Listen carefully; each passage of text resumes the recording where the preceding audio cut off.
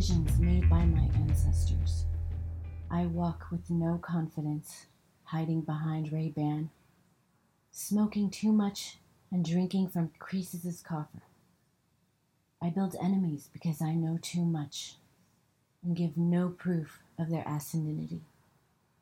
The crowd was never my friend, but loneliness does not offend me.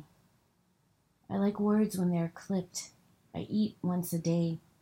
I look out a window only when it rains. It's not always joyless, but it's palatable. Who molded me with an affinity to my soul's incarceration? Enjoying activities that are counterfeit was never my thing. Raising a glass to what they call functioning.